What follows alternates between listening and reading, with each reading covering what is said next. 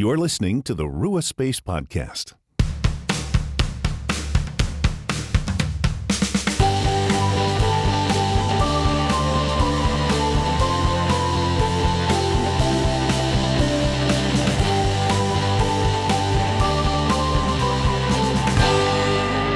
Hello friends, welcome to the Rua Space Podcast, our Engaging Scripture series.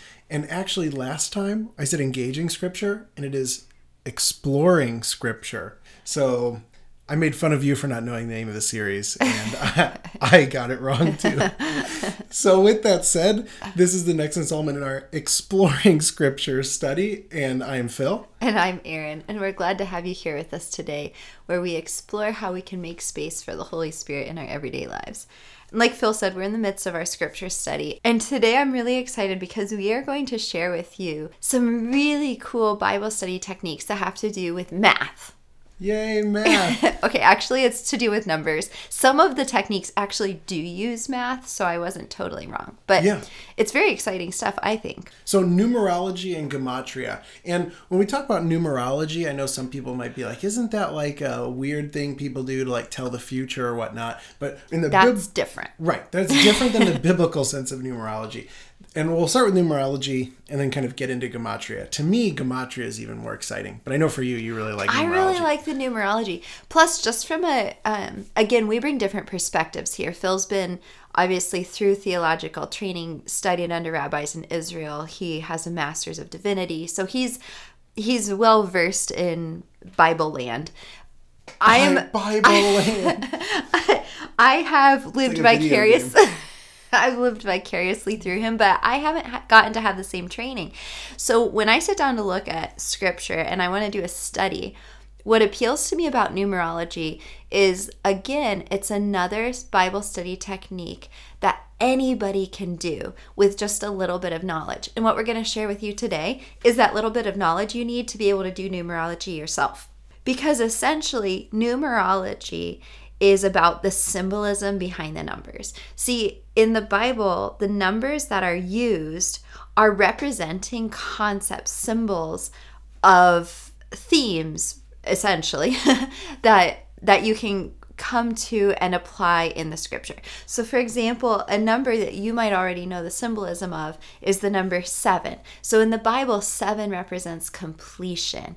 So if we were to look at the story in Genesis where God creates the world, he creates the world in 7 days. And on one hand, you can say, okay, it was 7 days. That's helpful to know.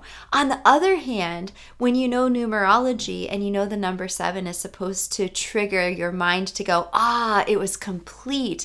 God fulfilled it and made the world in its completion. And so it gives another layer to the story that you're reading. And the text even says that God saw it was good or very good 7 times. So it was completely doubling on the 7s, right? And then there's this also interesting passage in Matthew 18 where Peter asked Jesus, Lord, how many times shall I forgive my brother or sister who sins against me? Up to 7 times? And what's interesting here is, in my opinion, what Jesus does in his answer, because Peter's already like up to 7 times. Which would be so like, completely. Hint, completely. Do I need to forgive them all the way? and Jesus, I mean, look at what Jesus does. Jesus answered, I tell you, not 7 times, but 77 times. So Jesus, like, I take your 1 7 and I double it, right? Or I give you 2 completions of 7. So when you sort of see that it gives an extra dimension, another layer of understanding a little bit of what's going on. But 7 isn't the only number. I mean, 12 is pretty significant throughout the Bible. Okay, so without you telling me the meaning of 12, I can already think there's 12 tribes of Israel. There's 12 disciples of Jesus. And those are kind of the two big ones. Those are the two off the top of my head. There's different ways to sort of define the significance of 12, but there is sort of this leadership totality, or what some have said like governance. There's a sense of wholeness to 12 of God's people. And so, for example, in Revelation, when it talks about the 144,000, people think, literally, let me count 1 to 144,000. Except if you think about it, what is 12 times 12? 144. There were 12 tribes of Israel, 12 disciples. It's sort of meant to say this is really the totality of God's people being 12 times 12. And so it's 12 squared. Right. Yeah. So there's a link kind of to that. There's also the number 4, which also sort of expresses, again, kind of a totality sense. So there's 4 creatures around the throne in Revelation. There's often described 4 corners of the earth. There's 4 horsemen. Yes, exactly. And the horsemen, of course, describing kind of all the things that can kill people rather than necessarily 4 exact future beings to come. But we will talk about that somewhere else. But also 3.5. And if you think about it mathematically, what is 3.5? Well, it would be half of 7. Half of 7, exactly. So 3.5 in the Bible is often used during times of tribulation. And so it'll be like a time, a times, and half a time, right? Well, a year, 2 years, and half a year equals 3.5. Or when you look throughout Scripture, there's different times when 3.5 is brought up in a time of difficulty or a time of fragility. And there's almost a sense in which they're saying, we specifically chose 3.5 because it's half of 7, meaning it's like broken. There's something not total or complete about this time. There's something difficult. And so, again, people often want to interpret this literally to say, oh, it's literally 3.5 years. But really, the author's trying to give us a deeper sense to say, rather than counting the days, this is actually meant to convey that something is broken or off in this situation. That is really cool. So when people come across these numbers in the Bible, would it be fair to say that they could then reflect on that deeper meaning? For example, if you came across the number 7, you'd be thinking about, or you could think about, how completion is represented in this story or in this situation. Exactly. It opens up a sort of creative element for us, as you said, to reflect on what else might the author be saying here, what else might be trying to be conveyed. Because again, I think we've talked about this before, a lot of Bible writers would hint at things. And so there's this element where you're supposed to be savvy enough in your scripture knowledge that you would catch their hints and their undertones, their innuendos. And so now numbers help you do that a little bit more. Exactly.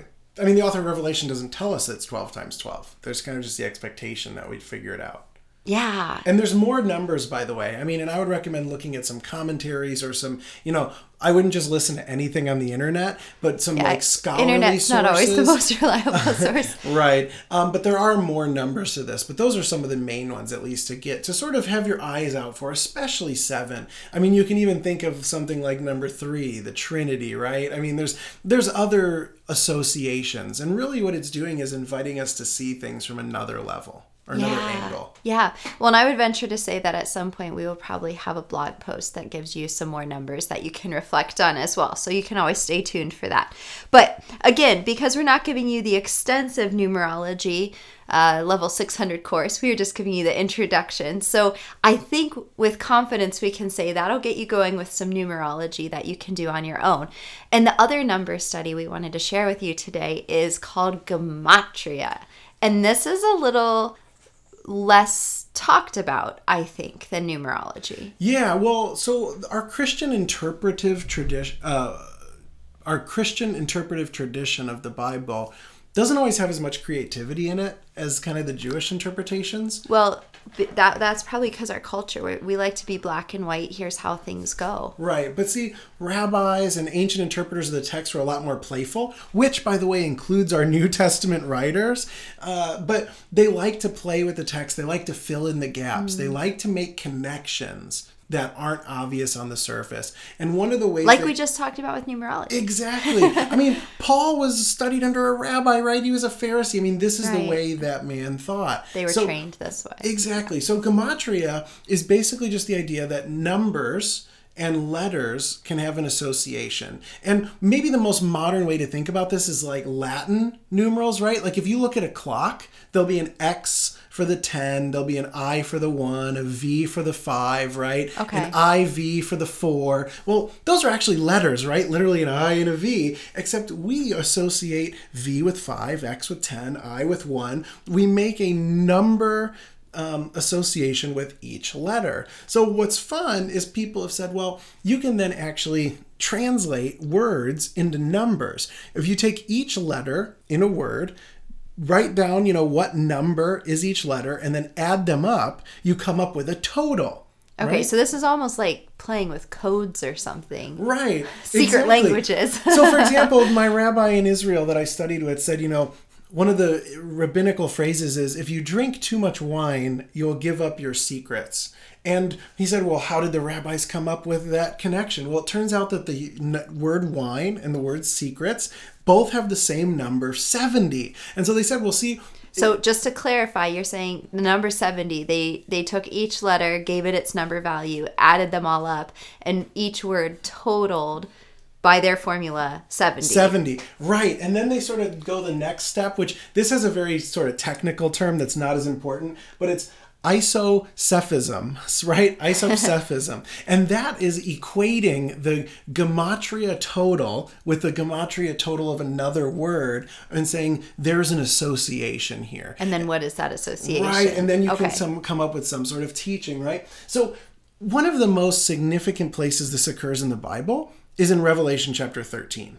Okay. So Revelation chapter 13, verse 18. And I do like that this starts with these words. This calls for wisdom. Friends, that's in the Bible. That's not me just saying you need wisdom. It says, this calls for wisdom. If anyone has insight, let him calculate the number of the beast, for it is man's number. His number is 666. So we've often thought of, the beast is some future person we have to figure out, right?